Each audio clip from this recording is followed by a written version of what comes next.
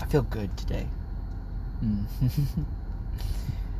Romans 4, 6 through 10 through 11. 6 through 11.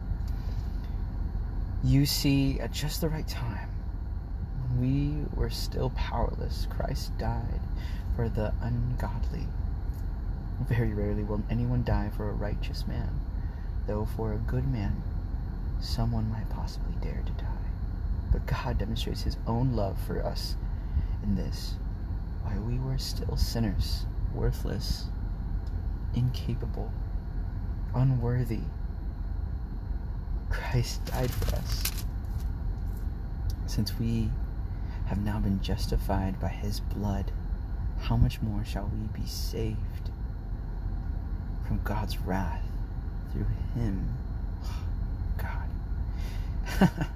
For if, when we were God's enemies, we were reconciled to him through the death of his Son, how much more, having been reconciled, shall we be saved through his life? Not only is this so, but we also rejoice in God through our Lord Jesus Christ. Through him, we've now received reconciliation. I just want to end it there. Thank you, Jesus. Thank you. That's crazy. To save us.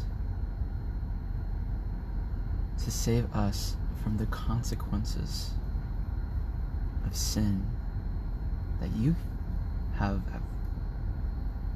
had to put on us because of our choices.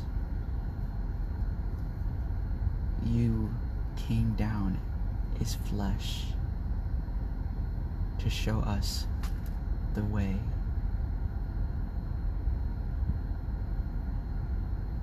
God is about you. It is only through you, God. It is only through you, God. I fail every time when I try to be your perfect son. I fail every time. I cannot. I can't be perfect. I can't. I am broken and I need you. I am broken and I need you. And I need your presence, God. It is only through you can I have righteousness.